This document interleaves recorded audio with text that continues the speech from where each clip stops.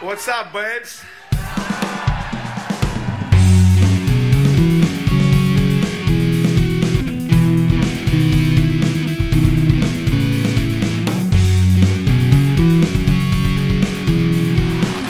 Check away, and now the counter. Here come the Caps. Kuznetsov gets loose. Evgeny coming down the middle. A shot, and it comes in over. He scores! He scores! Evgeny Kuznetsov wins it for Washington! It's off to the third round. The demons have been exorcised.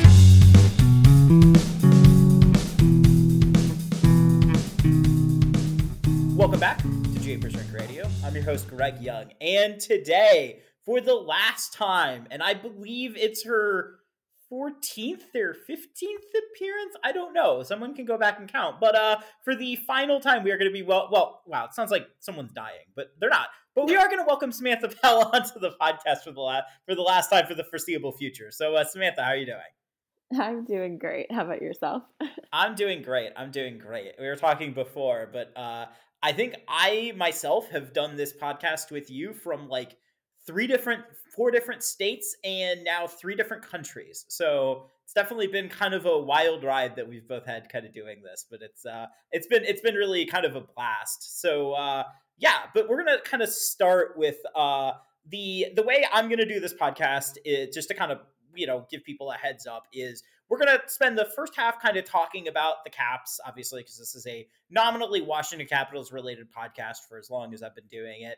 And then we're going to take a break. And then on the second half, we are going to reflect on Samantha's tenure as a beat writer for the Washington Post and the Washington Capitals. So let's start with Cap stuff, though. They really since January and really kind of seemingly since Tom Wilson and Nicholas Backstrom came back, they haven't been playing super well. So let's start big. What do we think are some of kind of the root problems that they've been going through during this last little stretch here? Yeah, I would say the biggest thing for them has been the offense.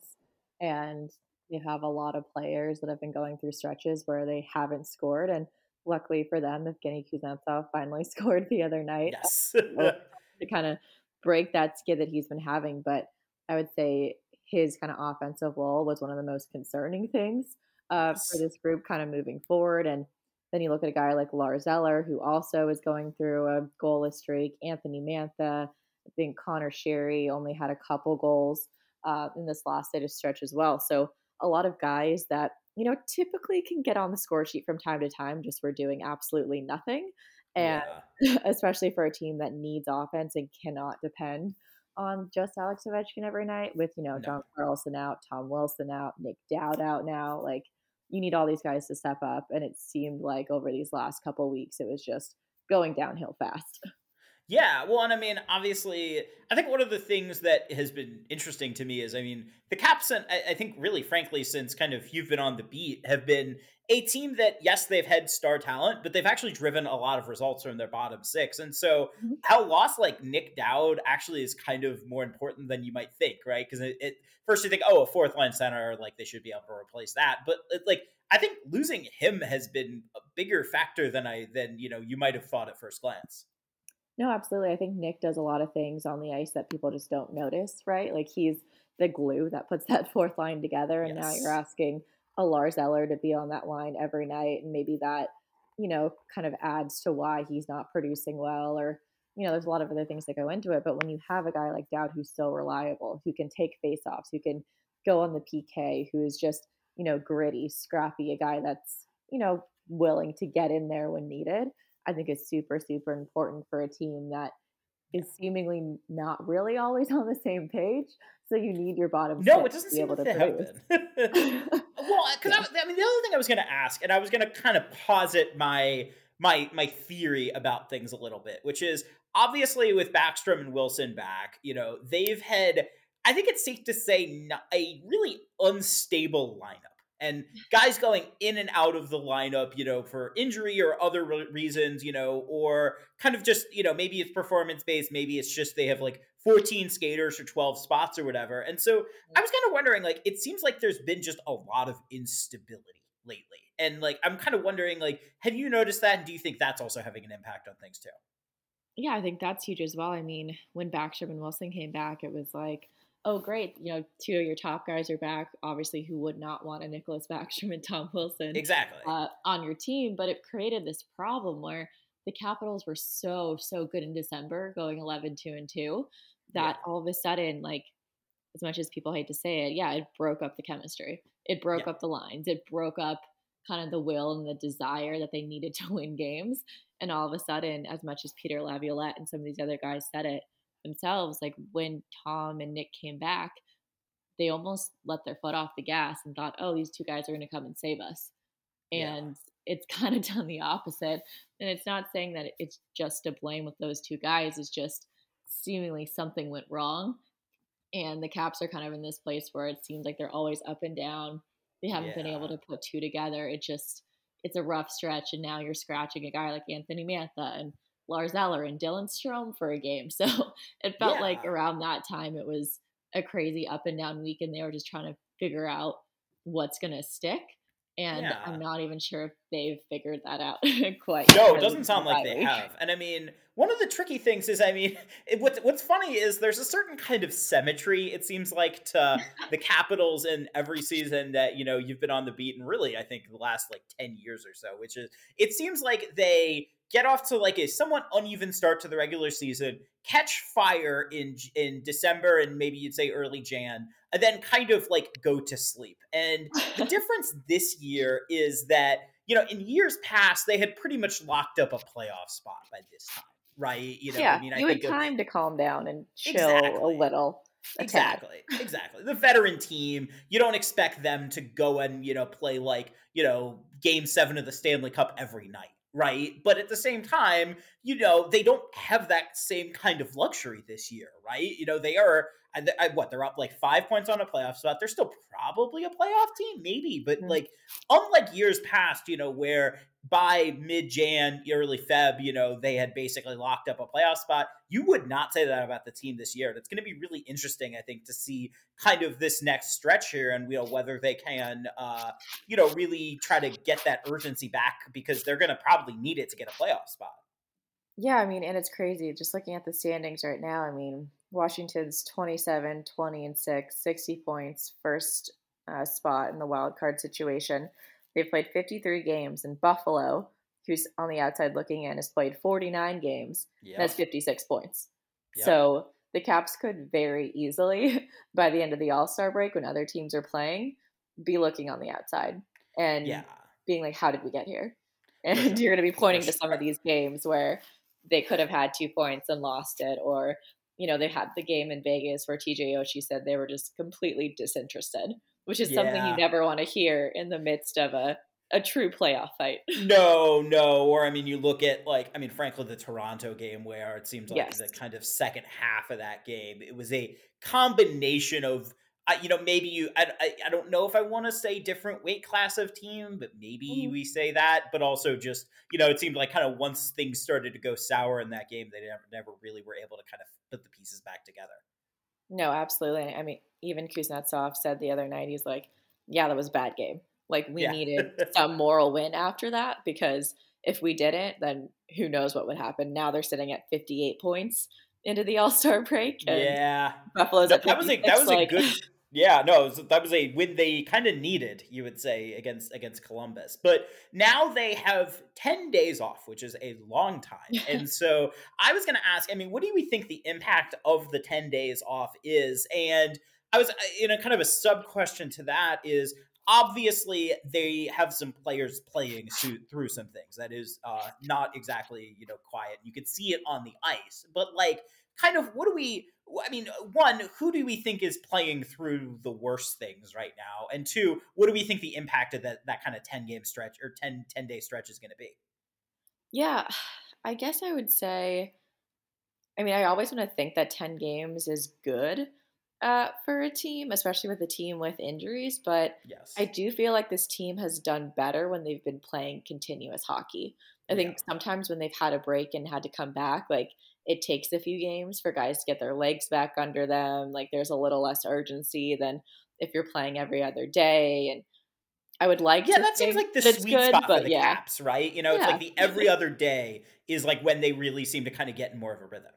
Yeah, so I think it's super weird because you would think at this time of the year, like we said, guys would need the time to rest up and get ready and go for the final push. But I do think this team is at its best when it's rolling and it's constantly getting out there every night. So I'm going to be super interested to see what happens. Um, but I think it could get rocky really fast. But feel free to prove me wrong. Yeah, we'll see. We'll see. We'll see. Okay, so the other thing is because this is this is probably your last podcast, and so the kind of Caps related thing that I'd like to go into is deadline and trade deadline because we are we're kind of at the stretch now where the Caps need to be making these kind of judgment calls, and there's been a couple of rumors about players that might be on the move, might not be. But I think before I go into those specific things, what do we think the Caps' needs are at the deadline, if any? A lot. Um, Not being the I beat think writer frees you up now. a Say what you lot. say what you I really know. think. I know. No, I mean, I think Brian McClellan knows that this is a crucial, crucial trade deadline. Yes. I believe he said the other day to John Walton that they're going to wait till pretty much the last possible minute to figure out exactly what they need to do and Yeah. who they're going to try to ship, who they're going to try to bring in, what positions. The biggest thing coming into the season was, the trade deadline will be the time for like Tom and Nick and how they're Hmm. feeling and how they look and how do we help them. But now I think it's again on the blue line.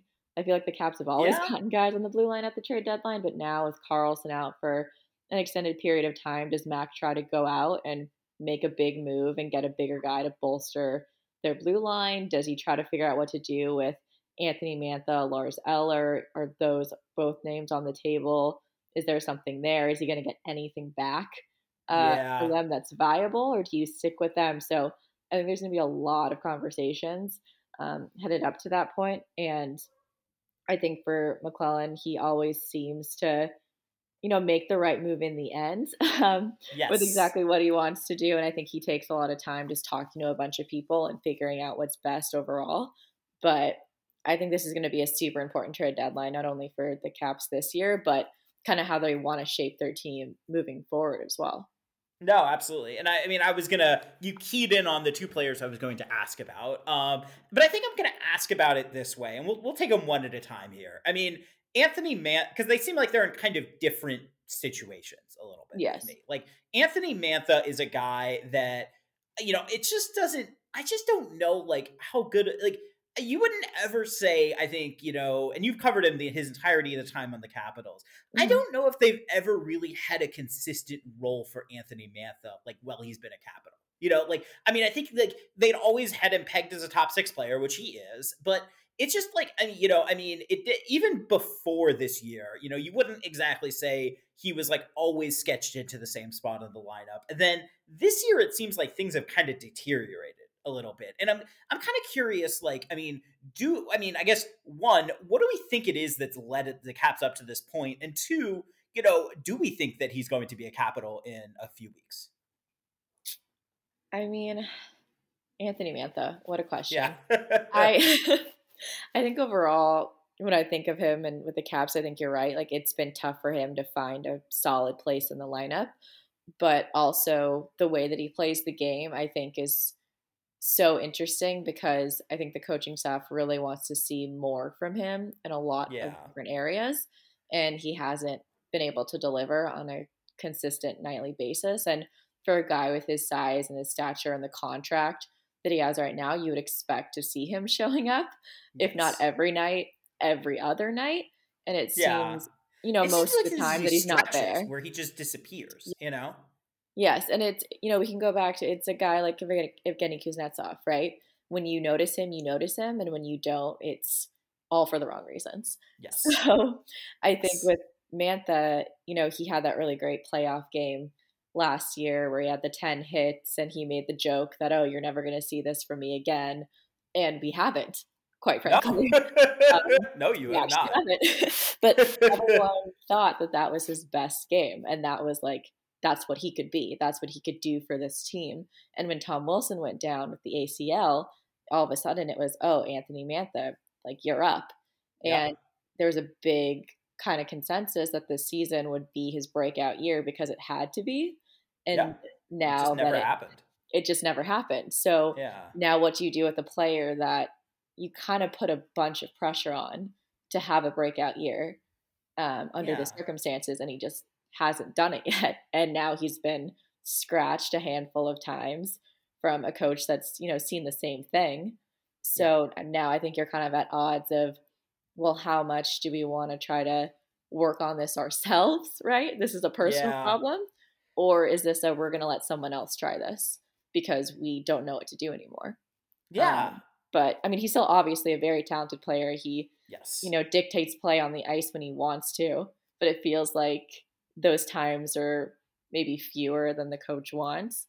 And that's why he was a healthy scratch. And it doesn't seem like he's I mean, he can say what he says, in the presser and everything, and Mhm. like I accept that. It sounds like he's saying the right things, right? But you wouldn't. I don't know. To me, like, since this kind of healthy scratch on and off the lineup, I mean, that would be a tough situation for any NHL player, right? It's not 100%. easy to kind of have that balance, but you wouldn't exactly say he's covered himself in glory since exactly that started, Yeah, no, exactly. And I think for him, I mean, he was pretty blunt when he first was a healthy scratch. And he was like, yeah, it's my work ethic. Like, the coaches want to see a better work ethic, which is a pretty glaring red flag for, Yes. a player to say out loud.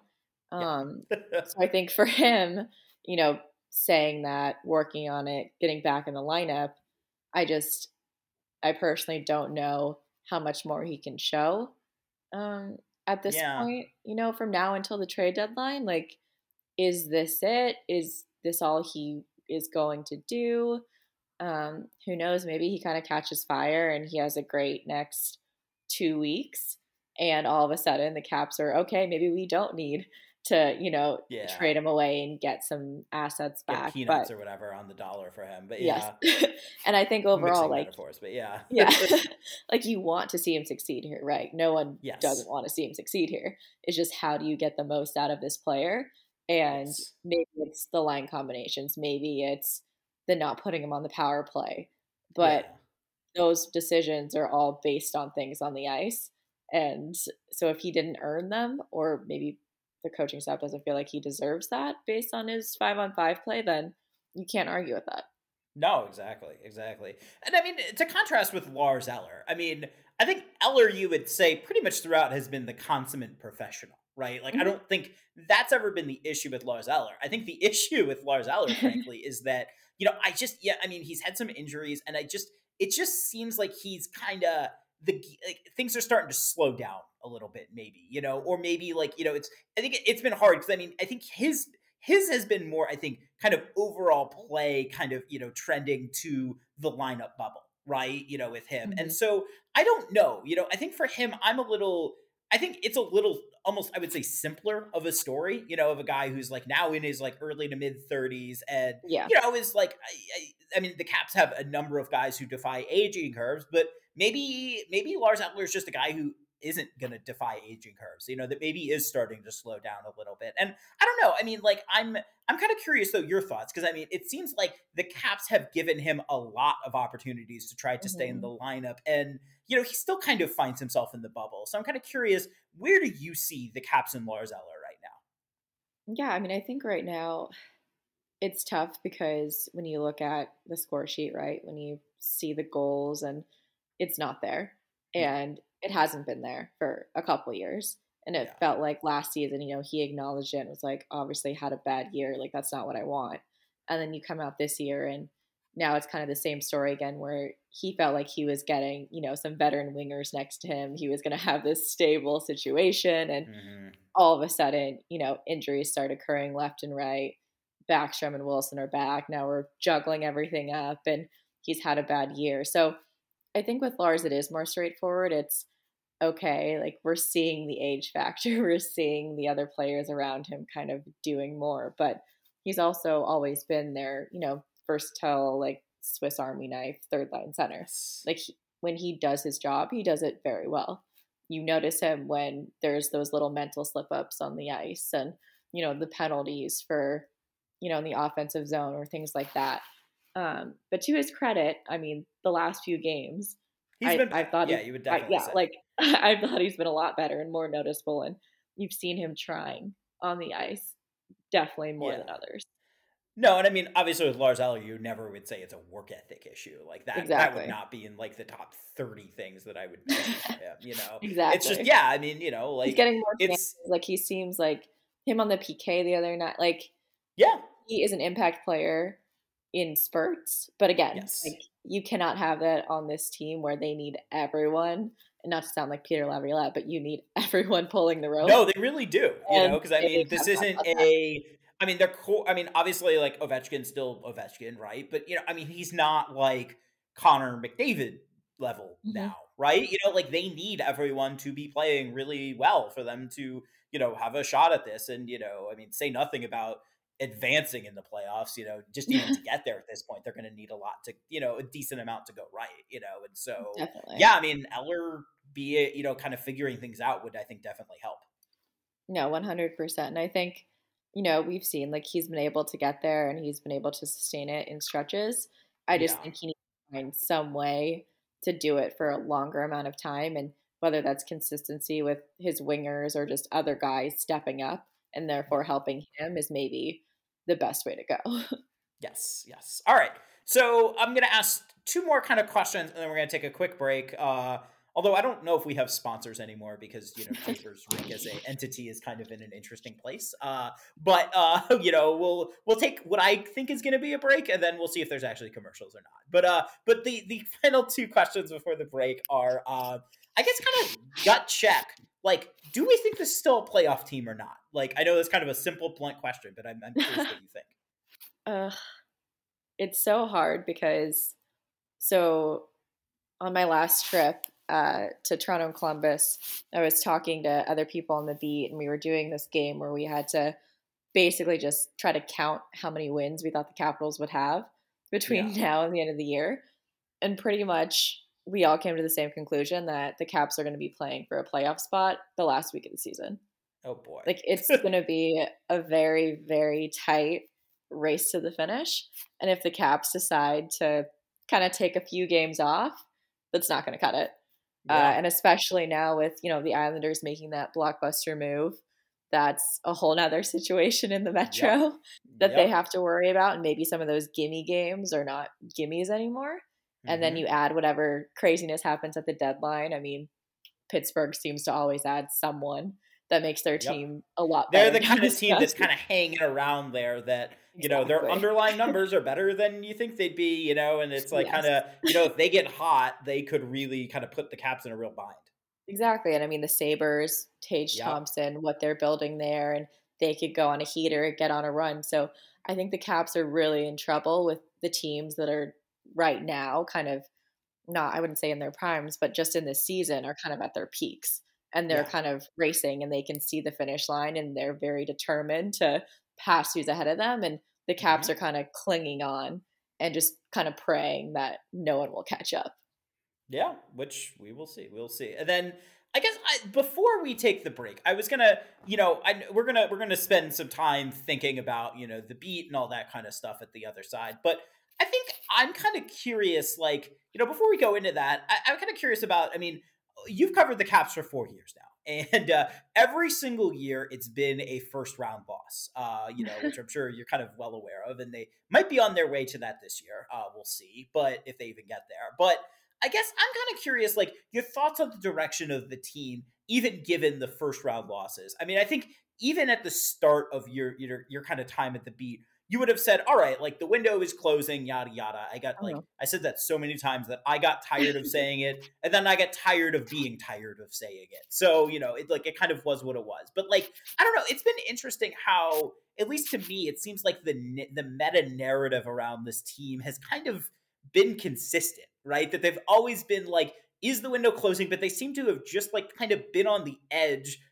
And I don't know, I'm kind of curious about where do we think the direction of this team is and kind of what is the journey they took while you were the covering them, and kind of where do you see that journey culminating in right now? Yeah, I would definitely say the journey, at least in the last 4 years that I've been covering this team, has always seemingly been, and I'm sure Ted Leonsis will say the same thing, like they're building around the core, right? Yeah. They're building around Ovi and Nick and Carlson. And they made a promise to these guys that they're going to, stick with them to the end. And that's what they determined after, re-signing Alex, re-signing Nick to these huge, deals. And I think for the Caps, they've always just been trying to, kind of cherry pick guys and figure out that fits best. Yes. Not only in their system, but with those guys as well. So I won't say it was like plugging holes, but kind of like plugging holes, just figure out who fits best. And I kind of, like I said earlier, I think the trade deadline and this off season is going to be a huge indication of the direction of this team. It's, are you willing to kind of part with these guys that, in a Lars Eller's case, you've known for a bit, or a guy like Anthony Mantha who you thought would come and bring this huge impact? And are you willing to kind of cut your losses? Or do you still kind of believe in that group of new guys and the new wave of players that you brought in? And how much do you depend on Tom Wilson and, the Martin Ferravaris of the world and Eric Gustafsson? What do we think about Nick Backstrom even, at this point? Exactly. Like, how many years does Nick have left? Is he going to finish out this contract? So I think there's a lot of moving pieces, but it does feel like we're kind of at the tail end, like, once again, of the window.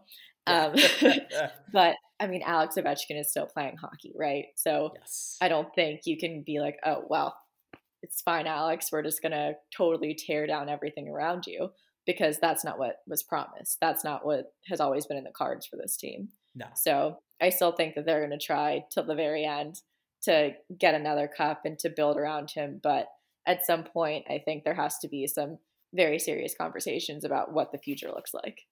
Yeah, and we'll see those as they play out. With that, we're gonna take a break, I think, and on the other side, I am gonna open up the mailbag a little bit, and we're gonna talk about being a beat writer in the NHL and Sam's experiences with it. So with that, stay tuned.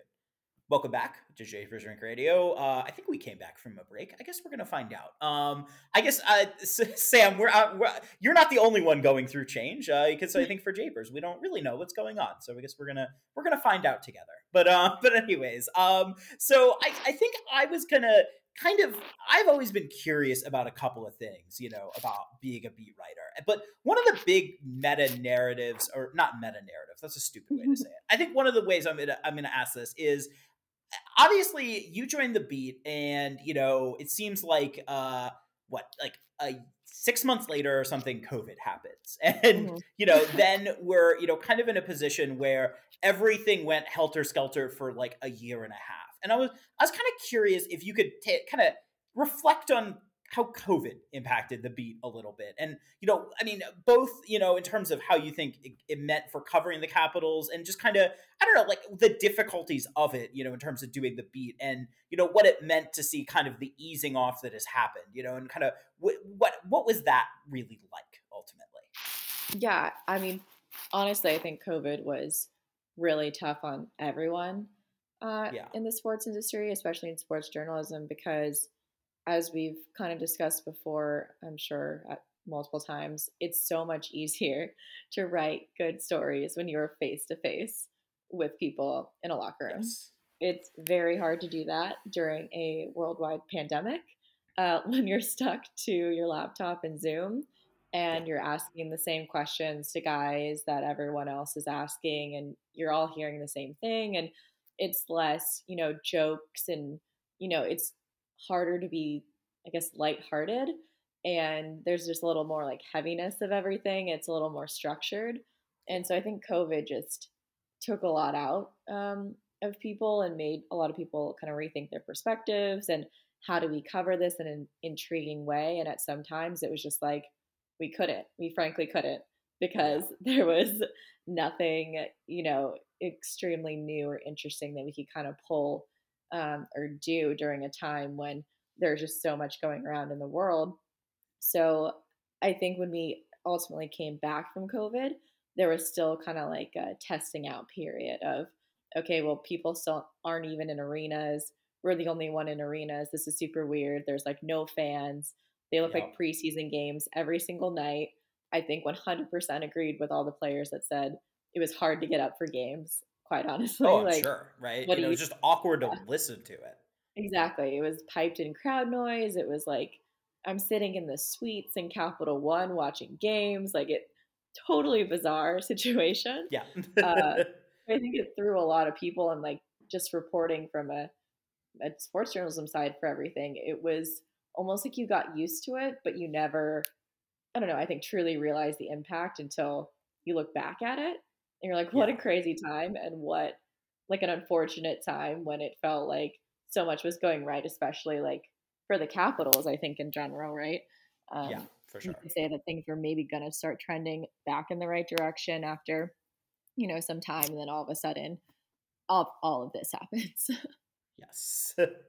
Yeah, it's definitely been kind of interesting because obviously sports is not immune from, the big societal questions that we've had to face with COVID, and it's interesting because I think for a lot of people, me included in a way, sports is kind of an escape, but it's not, right? The reality is that, I mean, problems don't exit, when you suit up in an NHL arena, right? And so I Mhm. think it's I always thought that balance is tough, right? I mean, I look at kind of my time with Japers, and my single most read article ever was arguing that the NHL needed to shut down, like, in the middle of like what yet another COVID outbreak. But it's just, I think it's always been tough for me, as someone who I guess is Caps adjacent, to say nothing about like you who is more in it every day, that it's always kind of a tricky balance to figure out, like, do we want this to be an escape, or how do we kind of talk about, the issues that,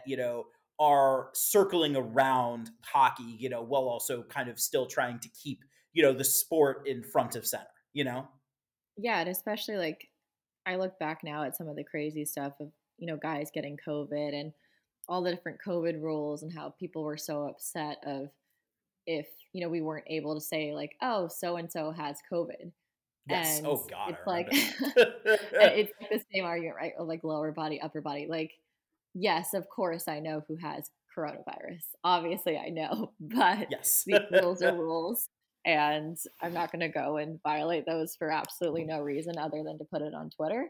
Yeah. Uh, so I just looking back at it now, I think some of the stuff that we were complaining about or were upset about is just ridiculous in the terms of the world and what was going on. And Yeah. Well, and I mean, at I think it's least it's like, back. Like at least yeah. the hockey was back. No, exactly. Well, I mean, I think even for me, I mean, like, in the earlier segment, I asked you a question about Lars Eller, right? But Mhm. like, it's impossible to tell the story of Lars Eller without talking about the fact that he got COVID pretty badly twice, and it Yeah, really hurt him last year. Like, yeah, obviously, right? You know what I yeah. mean? A lot of people got COVID, but like, he got it, like, I think worse than most, and obviously it affected him, but it's interesting how that kind of like disappeared. I mean, it disappeared from my consciousness, Mhm. before, right? It's kind of interesting, how, look back on it and think it made such a big impact at the time, but now it's like not even in our consciousness in a lot anymore. Exactly. It's almost like, oh, you push it aside because you think it's another injury, when Yeah. like in reality it's not. Like, Kuznetsov said when he got COVID, he had to use like an inhaler for the rest of the season. And Yep. it was hard to breathe. With Lars, he got COVID multiple times. He had to quarantine by himself in a hotel in Anaheim for 10 Hmm. days. And I believe it was Yep. Vancouver for another 10 days. So Yep. like that can also mess with a player. Like I was in Toronto for 14 days in a hotel just to go cover a bubble game. I remember And that. I was like, look, I thought about this the other day and I'm like, I was insane. Who would go sit in a hotel room for 2 weeks during a global pandemic? But Yep. like some of these Yeah. things, like we just have no sense of like what it really means in the long term when you're in it. Cause you're like, oh, of course. Like, oh, no worries. Lars is just in a hotel for 10 days. Well, what could go wrong? Yeah. But it's like, no, like this guy is by himself for 10 days, Away sick, from his away family, from his like, family. yeah, it's Like, exhausting it's a and it's lot. really difficult. Yeah. Okay. I'm going to go from this to another fun question, which is, I did get a question about, Ovechkin and Putin, and I'm not going to phrase it that way. But what I am going to ask about is the Caps obviously have a number of Russian players, right? And I'm kind of curious, like, reflecting back on, life since the, Russia's invasion of Ukraine. And, obviously that was an interesting thing at the time. Everyone knew that Ovechkin was going to have to say something, but like, do we think this is like something like the Caps Russian players think about at all ever? Like, and if not, like, kind of what was that moment still like, when that was swirling around? And it's obviously, I think we both know someone, the former beat writer of the Washington Post, of course, Isabel Kershudian, is literally in Ukraine still covering this, right? Yeah. And so, I don't know, it's kind of an interesting, like I won't say symmetry, but, an interesting, again, thing of the real world invading hockey in a way, right? And I'm kind of curious, like, what that was like, covering the Capitals with a number of prominent Russian players while that was going on. And is it something that they think about at all still, do you think? I honestly don't think they think about it now. Okay, And fair. they probably, in my opinion, I think maybe they think about it more in the terms of people that they know directly there and people Okay. that they know in Ukraine and Russia. And um, Kuznetsov, Orlov, even Samsonov at the time never said anything publicly Hmm. about any of this. So I think for them, they've never also been asked. I don't think anyone's thought, oh, like Dmitry Orlov needs to answer for this.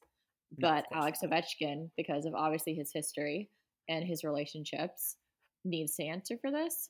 So I think looking back at it, we made it very clear, we, meaning me and Tarek El-Bashir, who's also on the beat, made it pretty clear to Alex, like, if he wants to say something, then he can say something.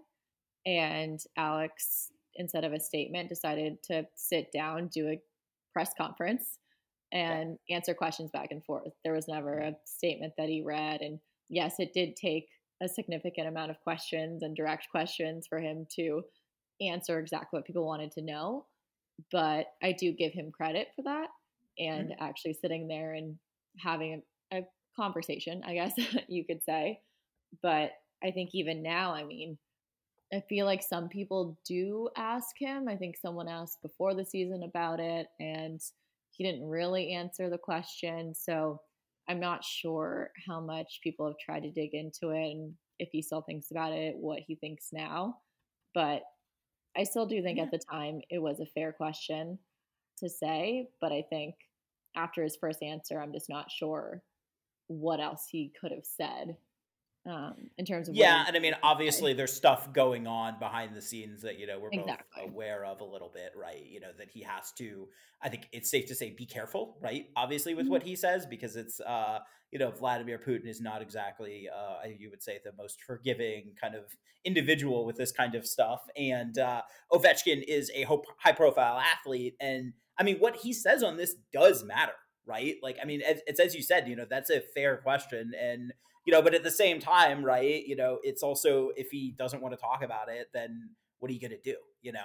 Right. Yeah. I will not be at Alex Ovechkin's house, like banging on the door, No. asking him to answer all my questions. I think for us as journalists, right, all we can do is ask the questions and hope to get the truth. And that's our Yeah, jobs. And if people want to talk to us, then people want to talk to us. And maybe we'll try and try and try again. And they can keep saying no, but at least we're trying. So yeah, I do commend Alex for at least answering the questions, even if people don't think he answered the right way. for sure, for sure. Okay, all right. That is the all right. I asked the two hard questions, so now we're going to do more fun stuff. So I promise. The I we got some fan questions, and then I'm going to kind of conclude with a couple of my own. So one of the questions is, and I'm going to actually ask this in a three-part fashion. So Okay. what is the, and I only say this because on Instagram, I think you've been pretty, I think it's safe to say food oriented, which I appreciate. So let me ask it this way: what is the best arena food that Samantha Pell has eaten? Hmm. So typically, I actually haven't eaten arena food because typically we're spoiled in media and we have like media meals. I'm coming up with So, that soon. That's my next yes, question. But yes. So honestly, I've only had the tacos at Capital One, and those are actually very good. Okay. Like the Korean tacos at Cap One, but I'm pretty sure I also saw somewhere else. I think maybe it's Dallas that has like a Slurpee machine that you can go get Oh, like that's Slurpees awesome. at the game. I'm pretty sure it was Dallas, but that would probably be the number one thing because I have never seen that in an No, NHL before. absolutely. Well, and I mean that's what actually when I first moved to Europe, Denmark actually is a big slushy place. They call it slush ice, and so and they have 7-Elevens there, so I can get a slush ice at 7-Eleven, and it kind of feels like home, which I always appreciate. So, on a related question, what is your favorite arena to eat in terms of the beat writer lunch or dinners? Like, is there any one arena or team that stands out in particular as having, I guess, either both uniquely good or uniquely not good food? Ooh, oh my gosh, where was I? This is gonna take. I was in Detroit.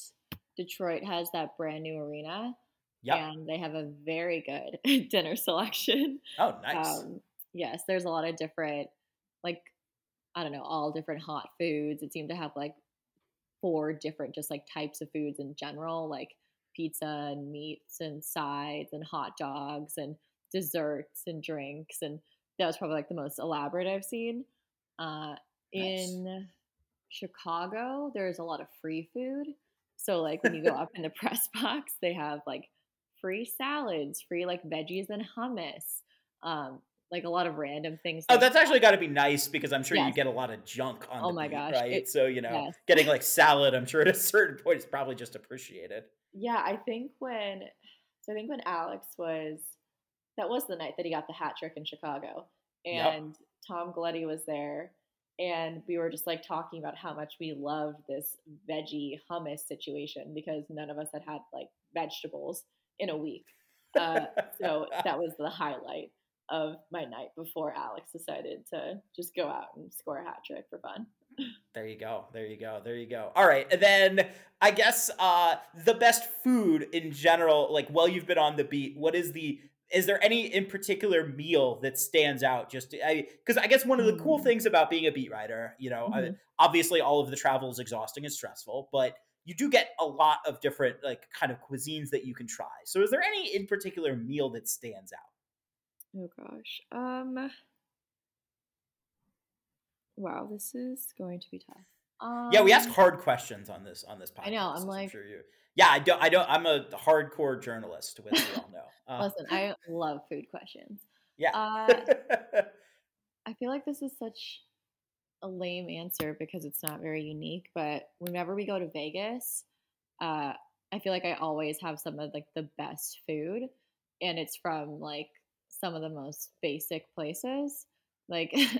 Momofuku in the Cosmo Hotel has like an amazing truffle ramen Oh, that that sounds I amazing. was like, oh, I would never get that just sitting by myself. But here I am on a Thursday night eating my truffle ramen by myself before the Caps game tomorrow. But there's also places like I guess my actual favorite is Vancouver.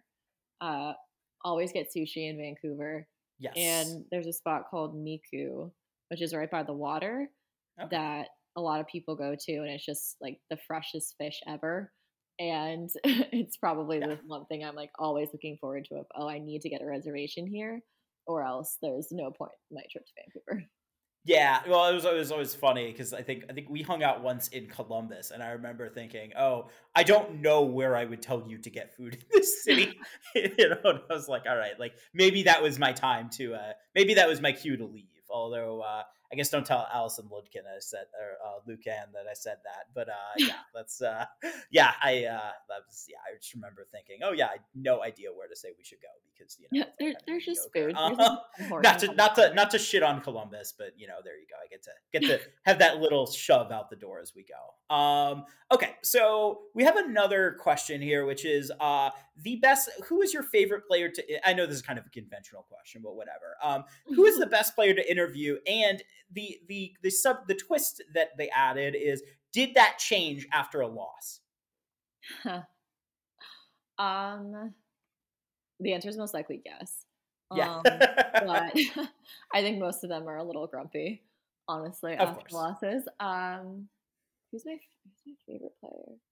Um, I have a couple for different reasons. I think it depends on what you want. Sure. Uh, Kuznetsov has always been hilarious to deal with and talk to, and I mean, he says whatever he wants. He's very bluntly Yes. honest. So sometimes I'll talk to him about things. I'm like, wow, I didn't know this, or this was a different perspective than I thought. So I think he's really interesting to talk to. But when you want stuff and when you want hockey technical stuff, I mean, that's Lars Eller. Lars Yes. will Yeah. break stuff Famously down so. for you. Yep. Yes, he will break film down. He will say, this is why this happened, and this is why this will happen, 5 games from now. So Hmm. I think Lars has always been great.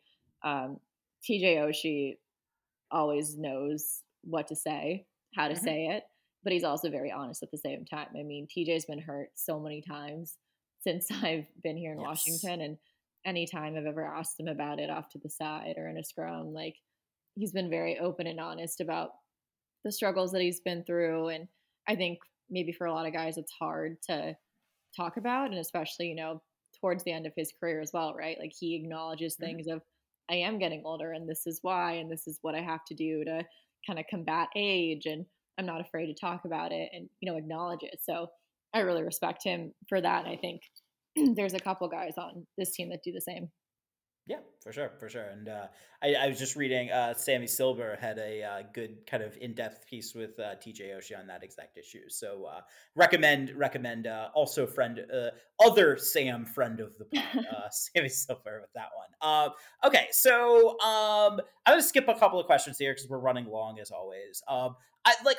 I mean, the I was listening a couple of days ago to Stringham's last podcast with Isabel Kershuti, and the question he asked her is there any, and I'm going to ask you this, is there any kind of story that, like, that maybe you didn't get to tell that, like, you would, want to, kind of like any behind the scenes stuff or anything that, like, is a story that you, like, would have loved to tell, but, like, for whatever reason didn't, or something like that? Hmm. Unload the notebook, because I know you got some stuff. I know. I'm like, I do got some stuff. I have a couple stories that I'm going to put out this week or next week. So I'm not completely done yet. So those will Sure. come out. But I don't know. I think for one reason or another, like actually doing an in depth story on Kuznetsov would have been so fun Yeah. and so cool just to see like his everyday life. Like I would love to see what Evgeny Kuznetsov does away from the rink. And like Just I like, how feel does this human being live yeah. and go throughout the world? Yeah, like I feel like he's such an interesting person, and with all the interactions, and I feel like we can always wish that an Alex Ovechkin would do something in depth like that as well. But I feel like with either of those guys, it's just like you're some of the top hockey players in the world. Like, what is your everyday life like? Like, you just go Yeah. home and eat dinner and watch TV, like that's it, and then you go to the rink the next day, and some of his feelings on the game. And I think with Evgeny, it's always been interesting because whenever I've talked to him about his kids, he's always said, "Yeah, no, I don't want them in hockey. Like, I don't Yeah. want them to live this life." And so I've always found that super interesting about how he's like very open about them, his kids not being in this world, yet he's actively in this world Yeah. and is still very much in it. So Hmm. I'd love to know more about where that came from, and just there has to be something more there. I think it's super interesting. No, absolutely. And is there any other behind the scenes stuff that's interesting, or any any kind of other thing that like that's worth knowing? Hmm. Um, I guess I was always fascinated with, it's such a weird like hockey thing, but like all the equipment people Yeah. and how they get all the That's a equipment great all the answer. Yeah, because time. they have like such interesting jobs, and they have Yeah. like the best stories, but like no one ever thinks to talk to them. Exactly, and, like, they're great people. I saw Yes. them the other night and just, like, said hi, bye to them. But, like, they have to be at the rink so early on game days, like, Hmm. setting up stuff, and they have to, like, tear everything down and, like, constantly be moving back and forth, and I bet, like, they see so much too, right? Like, they Yes. get to see like what happens with all these guys behind the scenes, and they have to deal with all these different, problems that probably pop up every day that would not be a problem because we wouldn't know about it. So they Mhm. probably put out fires all the time. So I think that life is like severely, severely underrated. And I Yes. love like a behind the scenes of what in the world these guys do and how are they like still alive. No, absolutely, absolutely, absolutely. All right. So I the one of the last things I'm going to ask you is about the OT thing, right? And I think I'm going to ask it like I'm going to ask like what is I think a basic question, but like I don't think it's asked ever. And it's why is OT annoying as a beat writer? Like kind of take us into exactly why, because I think that like for whatever reason everyone kind of knows about the memes, and the stuff about you not liking OT, but I think like it's worth thinking about like why that's annoying. And like so Yeah. like kind of take us behind the scenes a little bit there. Like what exactly is it about OT that makes your life as a beat writer more difficult? Yeah, so I will say first off, I think OT is so fun to watch when I'm Yes. like not on deadline. Like 3-on-3, obviously, like some of the best players in the world are going at it. And Hmm. I think for a beat writer, it's annoying because, at least for us at the Post, you file your game story right when the game ends.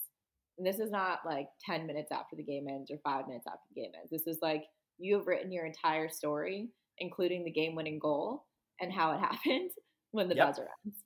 So when it goes into overtime, right, next goal wins. So when it just happens, you have to already have your story written of a win or loss. So usually, like, I have both a whole win story and a loss story in a Word document. Yep. And I have to do that before overtime happens. Sometimes I'm banking on the Caps winning and I only have my winning story.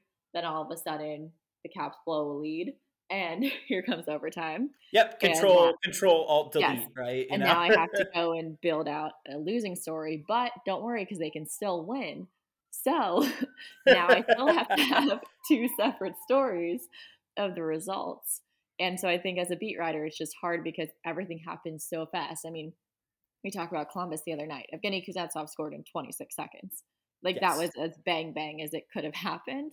Hmm. And so I had to be prepared of, okay, the Caps won. Now I have to put in my story of Evgeny Kuznetsov, how it happened, why this is ridiculous. Oh, and also he hasn't scored in a million years. And Yeah. all these little details while I'm in the press box, while the team is celebrating, going off the ice, while I should be downstairs waiting for them to come off the ice, I'm upstairs writing and Yep. filing my story. And then I have to run downstairs and talk to the players in the room before they all leave to get on the team plane to go home. So Yes. it's more logistics than anything else, is why we dread overtime, because it's so quick and it's so abrupt versus a Hmm. blowout 4-0 game, right? Like you could be Yeah, done those are your writing in the dream, second right? period. Because Yeah, you could write the game, or it'll be done halfway through the third period, and then you get to actually have like a normal kind of night. Well, as exactly. normal as a beat writer night can be, I guess. Exactly. And obviously, we know sports. There's never going to be a blowout every single night.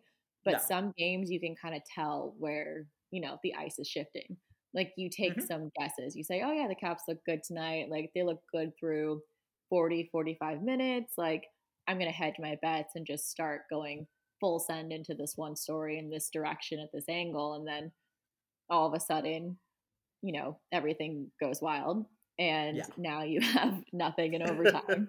And you're sitting there going, okay, well, this is a mess, but I have to figure it out somehow in the 2 minutes before this overtime period starts so that I can Yep. actually watch the three on Yeah. three play happen. So that's pretty much why. Is Uh, there any game in particular that was like uniquely horrible that you can yes, remember, or any like yes. any of the any of what was the worst? Is there any that stand out? This one didn't even go into overtime. I don't believe. I'm pretty sure it was the Sharks. It was the Caps Oh and yeah. Sharks, and I think I'd actually tweeted at one point that the game was over. And I remember, like, I got flamed on it on Twitter because I think it was probably in my first year, and I'm like, "Oh, like an insurance goal by the Sharks, like, this one's over." And then Hmm. all of a sudden, it clearly was not over, and the Caps scored, like, 2 goals in a It's like 50 obscene amount of seconds time. or Yeah, something. Yeah. it was insane. And I'm pretty sure that was one of my most just like, what is even happening moments, Yeah. and a complete rewrite, like, panic sets in. I'm still, like, young on the beat, and I probably had, like, a mental breakdown in my head and somehow pulled it together and put something up, but now this is gonna remind me to go and look because I'm pretty sure it was Verana and Oshie scored, like, 30 seconds apart, I think that's uh, right, and then I to think go they into won it, OT. like, in overtime, right, if I Yes. remember correctly, or So not yeah. only were they down, right? So in the scenario, like, okay, they lost my lost story, but yeah, they scored they scored 2 goals 32 seconds apart in the final minute of the 3rd, and Eller Yep. scored in overtime to win. Yep. So you tell me how to write that in Yeah. basically 2 minutes. Yeah, But exactly, exactly, yeah, but I exactly, and mean, then yeah, yeah, they're go ahead. insane. They're crazy. I was Yeah. gonna say, like, it's so annoying in the moment, but looking back, you're like, "That's ridiculous. I got to capture one of the most crazy moments of the season." Yeah. No, absolutely, absolutely. And then I guess like second to last question, which is what like I'm kind of curious, like obviously like the stuff with Twitter, is something that, there's been like up and downs, in terms of like Elon Musk or not. It looks like Twitter is gonna survive or something like that. But you're gonna be off of a beat, and I'm kind of curious, like, what do you like? Obviously, like social media, I think is a huge part of being a beat writer now, and I think it's probably been like that. You'd say probably for the last 7, 8 years or so, I guess. But like, I think I'm kind of curious, like, is it tough to have like a healthy relationship with social media as a beat writer, and like, how does that? How do you think about like how that relationship works? Because I mean, obviously, you're a lot closer to fans and obnoxious people like me, but like it's also like, I mean, you have to, I guess, figure out a way also to stay separate from it too, right? And so how does that work? Like, I mean, how do you try to do it so that it's not like following you around all the time too? Yeah, so I would say that I have a bad balance with social media not following me around because I'm constantly on my phone. Sure. But I mean, I would say that going into the job, like social media wasn't on my job description. It was Hmm. never like directly told to me, hey, you have to tweet out line combinations, you have to tweet out injuries, you have to tweet out the play by play. Like it was just for me, that's how I thought the job should be done. And that's how I saw Isabel do the job. And Hmm. so that's how I was going to do the job. And it kind of turned into more of a, oh, I can now interact more with fans. And like, I don't know. For me, it was almost like not the safe, maybe a safe space, kind of a safe space on Yeah. Twitter of, just being excited about the job every day and being able to, you know, kind of make me happy to see that people, are so interested in the caps and even in, the arguments on Twitter about lines and who should be scratched and who shouldn't. They're just interesting kind of conversations. And so I think, yeah, truthfully, I had no boundaries with social media in Well, it's my hard everyday to, life. right? I mean, It's like hard, it's. yeah. I mean, what's also been interesting to me is, I mean, it seems like there's like certain times of day now where I'm just used to like, oh, all right, they have a game tonight. Like, Mhm. I know morning skate's going to be this, so all these tweets are going to go up at like, what, like 11 a.m. or whatever. Mhm. When people first know the lines, and then I know there's going to be a string of quotes Mhm. after the practice, and we all know that. And so it's interesting how like that kind of like orients even non-beat writers days of just like, this is when I expect bursts of information. Yeah, it's so funny because I've never been on the other side of, like, waiting for lines. I guess if Yes. that makes sense, like, I've always been the one, like, tweeting lines or tweeting out news, and so I've never, like, been the one to just, like, wait at my phone and see everyone else's lines and react. So, like, I think it's gonna be super interesting now if I'm, I don't know, at 11 a.m. being like, "Okay, Tom, okay, Tarek, where are the Caps lines? Like, I wanna see what's happening, like, where are they? Who's injured today? Like, who's a healthy scratch?" And I feel like so much of our jobs now is like we feel like we know all these little things, but it's not all on Twitter. So when we put something out, we think this is normal and we think this is expected, and then it's clearly not. Yeah. So I think the reaction is kind of funny sometimes too. But no, I think social media is fun. I think it should be used. And I think it creates a community. And I think that was one of my favorite parts of it was just like seeing how many people loved the Caps and watching hockey. And, I was grateful to be able to at least like share a little bit of it with them. Yeah. All right. Well, I think I was going to ask about overall reflections on a beat writer. It seems like you kind of hit that there a little bit, but I don't know. I mean, like, this is probably going to be like one of the last questions, like, that, you get on a podcast like this. So I don't know. Like, I'm kind of curious. Like, I mean, is there anything else that's worth saying? Like, I mean, I don't know. Like, if you have any kind of overall reflective thoughts or anything like that, I'd be kind of curious to hear, like, what are you going to miss about being on the beat and what are you not going to miss about being on the beat? What am I not gonna miss? I'm not gonna miss deadlines. I'm not gonna miss missing, some like pretty big like memories and holidays and birthdays and things like that. Sure.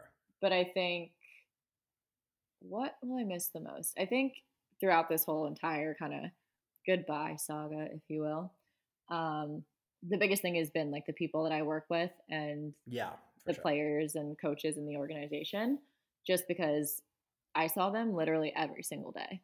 Like Mhm. there was not a day that I did not see them or interact with them. And I think that's probably the biggest thing is knowing that all those people actually care so much about you and you care the same for them. And I think that's probably the biggest thing. Like some of the player interactions I think are absolutely hilarious. And I think it was in Columbus in morning skate. Ovechkin was skating around. He saw me in the stands, looked at me, waved goodbye, pretended to wipe tears from his face, and then kept on skating. And I was just like, this is ridiculous, but like, oh, yeah, that's Alex Ovechkin. Like, he's Yeah. just being a goof. He actually came up to me after the Columbus game, hugged me, said bye. I said, I'll see you in Florida. And he said, oh. So, but it's like, or like even like Nicholas Backstrom shaking my hand after the game, like so classy. Peter Laviolette like saying goodbye, hugging me, so classy. So I think top to bottom, like the Caps have a great organization, and I'll just miss kind of those interactions, but also all the people in the media who you just like talk about your everyday life with. Like we can't sit there all the time and just talk hockey, or else I think we'd all go insane. Yeah. So that's So yeah, you get those to are know probably people as people, right? It's nice. exactly. Yeah, they're not Yeah. just, there. No, exactly. All right. Well, I think we're all, from the Japers Ring team on, gonna miss your time on the beat. We want to thank you for all of the years of I guess from my standpoint too. You've always been a wonderful like kind of resource and friend and colleague in a lot of ways throughout this whole process. So, I also want to personally thank you. You've always been very supportive of, my misadventures on this podcast. And so I, want to also take time to personally thank you. And so, say that, yeah, I'm going to miss you on the beat, and it's been a really good ride, I would say. Well, thank you. I've always loved my time in the podcast. I remember our first podcast when you were like, "It's gonna be okay. Like, it's gonna be okay. You're gonna I do great." remember that was one of your first podcast experience, It was. like You're like, "Have you ever episodes done this ever, right? before?" Yes. Yeah. You're like, "Have you ever done this before?" And I was like, "No." And I remember being like super nervous. And you're like, "It's fine. It's fine. Just like answer the questions." And then I think it was probably like what, maybe our third time that I think afterwards you were like, "Oh yeah, you seemed a lot more comfortable this time around. Like, what happened?" And I was like, "That's a good question. I have no clue." No, well, it was funny. I remember there was one time where I was like, you had just gone on, I think it was like the Hockey PDO cast or something. I was like, wow, like Mhm. this is like, you're really getting promoted to the big time. And it's like, but I was kind of thinking about it. I was like, wait, I'm talking to like a Washington Post beat writer. And it's like, oh, it's like, Dmitry Filipovich's hockey Yes. podcast is like the big time or whatever. But, it's funny, I think obviously, I think we've both seen each other grow in this role a little bit. It's definitely been, a lot of, it's been a lot of fun, to kind of, I guess, see the various places that we've all kind of been, throughout this whole thing. Cause it's, I mean, at the same time that, we're doing this, we're also both living lives, I've since gotten married, and I'm in Europe now, like throughout all Oh this. my And it's gosh. just kind of, it's interesting, to see kind of the places life could take you, as we're doing this, job together and all that. No, 100%. And I think it's just been fun to kind of see everyone else grow as well. Like everyone in the Absolutely. beat, seeing people who have left and got new jobs and the new faces that have come in. And um, no, I mean, I think it's been amazing. And when I look back, I'm like, oh yeah, like I've done 4 seasons, 5 seasons here, but in some regards, I'm like, oh, that was nothing. And then in other regards, I'm like, oh yeah, there was a whole pandemic. There Yeah. was a whole like we were living a whole nother life. Yes, yes, yeah, yeah. No, it's cool. It's cool. It's cool. It's cool to see, people like, even Sammy Silver, really grow into her role, and all this kind of really cool, like, just development that you see, when you're with the same kind of people, just see the kind of the growth that people can have, throughout the years. It's always kind of fun to see. 100%. Yeah. All right. Okay. So with that, if you like the show, I guess rate, subscribe, review it. I gotten a couple of questions about like the future of Japers Rink and the future of the podcast, and I have no idea, guys. Like, I don't know. I'm doing my best here. Like, we didn't really know a ton about the Vox stuff when it was coming. We're already like, I'm going to editorialize for like 2 seconds. So Sam, I'm sorry. I'll give you a proper goodbye in a second. But we have no idea what's going on. Like, we just got this kind of, as we go. A lot of us, frankly, are, like kind of low paid, like, I never really felt like, that it's always like tricky situation with something like this because I frankly know as little as fans know in a lot of cases. So, we're figuring this out as we go. In terms of the future of the podcast, I have no idea. I don't really know what's going to go on. I do know that I would like to keep doing this. I've had to take obviously a break for the last couple of months, to deal with some mental health stuff. But, I would like to keep doing this if I can, but we don't know. So I think with all of that, if you like the show, maybe like give us a review because I actually do kind of enjoy those. We gotten a lot of really good ones throughout. And yeah, like that would be cool. Or like reach out on Twitter, and let me know. I still check it every once in a while. So I don't know. That's kind of like a weird way to end this podcast, but good things in life can end weirdly sometimes. So there you go. And with that, Samantha, this has been a blast. Thank you kind of for all the good memories throughout the years and best of luck going forward. Thank you so much. I just want to say that I absolutely love the podcast. So I hope that in some shape or form that it can continue to go on in kind of these weird times and will always be your guys' number one supporter. Oh, well, thank you very much. Thank you very much, and we will see exactly what the next step holds soon. So stay tuned.